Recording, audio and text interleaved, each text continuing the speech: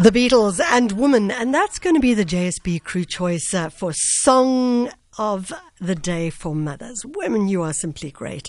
And whether you have children or not, whether you are a physical mother or not, the fact that you mentor, nurture, and much, much more is what we're looking at today. So don't forget, if you want to celebrate your mum or someone who you believe has nurtured you as you've grown up, then now's the time to SMS us, WhatsApp us. You can send us a message. Let us know who it is that you'd like to celebrate, and also what the song is that you'd like us to play as well.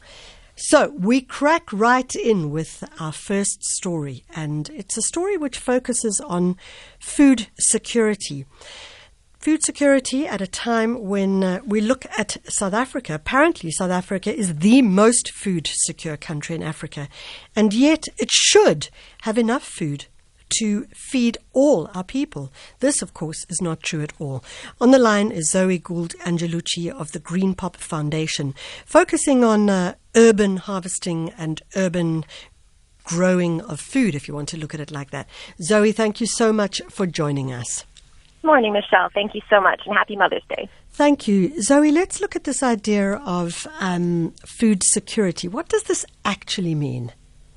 Sure. So food security occurs when all people at all times have access to sufficient, safe, and nutritious food to meet their dietary needs for an active and healthy lifestyle. So it's really about across the board having enough food, not being hungry at any time, never having enough money to buy food, that kind of thing. Okay. So, of course, the question would then be, how do we shift and change that in South Africa, given that there is not everyone has access to huge parts of land or chunks of land in order to grow food for themselves? Absolutely, yeah. I mean, I think the issue of food security, in order to address it on a broader level, we're going to need structural change. It's going to need to be dealing with poverty and unemployment levels in our country. But in the meantime, one of the things that we can do is actually empower people to be able to grow some of their own food at home. Obviously, we know a lot of people in this country participate in subsistence farming, and that is fantastic. In the urban areas, we see that people don't often grow their own food because they don't really have space. So what our project, in collaboration with Urban Harvest, has done is actually created a small, self-contained food garden that people can use in urban areas to grow food when they have very little space at home. So the food garden, the self-contained food garden, is described as a pod. That could mean so many different things. Explain how it actually works. Yes, so it's actually two trays that fit one on top of the other. And the idea is that it produces everything you need in order to have a sustainable food garden. Because normally you would have to go and buy things every season, right? You go to the garden store and you buy seeds and compost, and that could be very expensive. So that could be an inhibiting factor for people to actually be growing their own food at home. So what we've decided to do is we created this pod.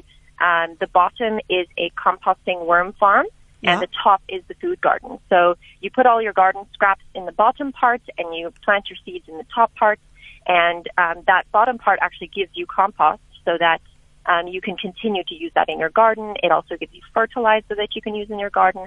So it kind of produces everything you need.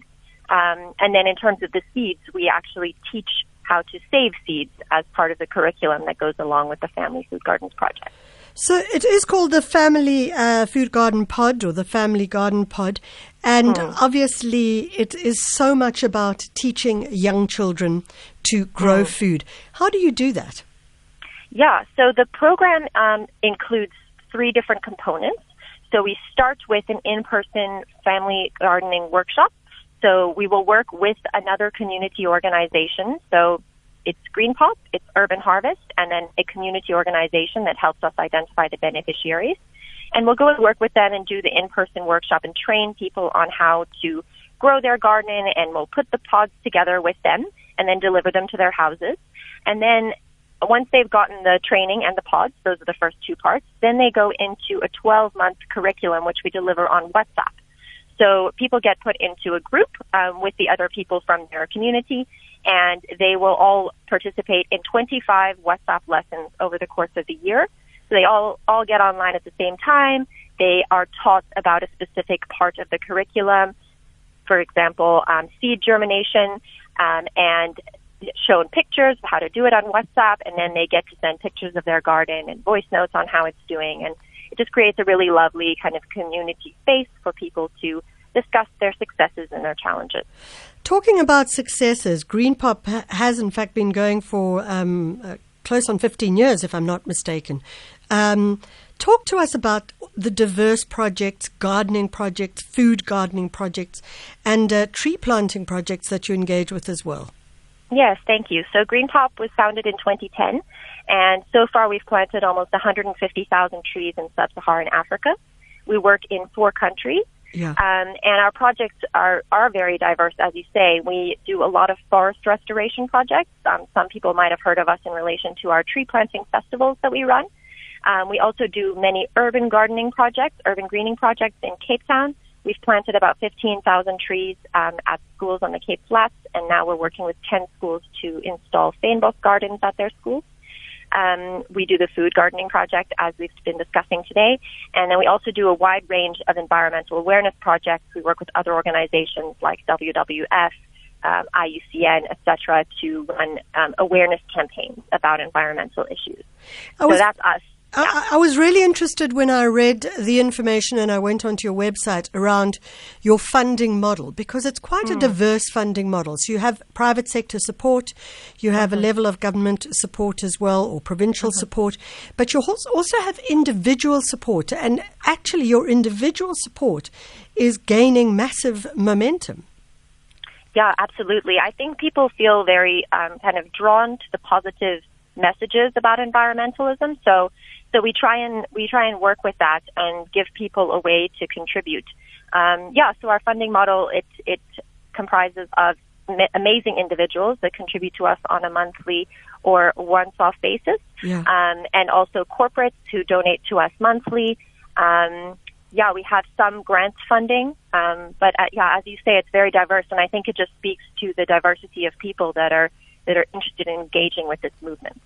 I know that the musician Jeremy Loops is on your board. I'm wondering if it helps to have an ambassador of that nature. Absolutely, yeah. Jeremy was actually one of our co-founders.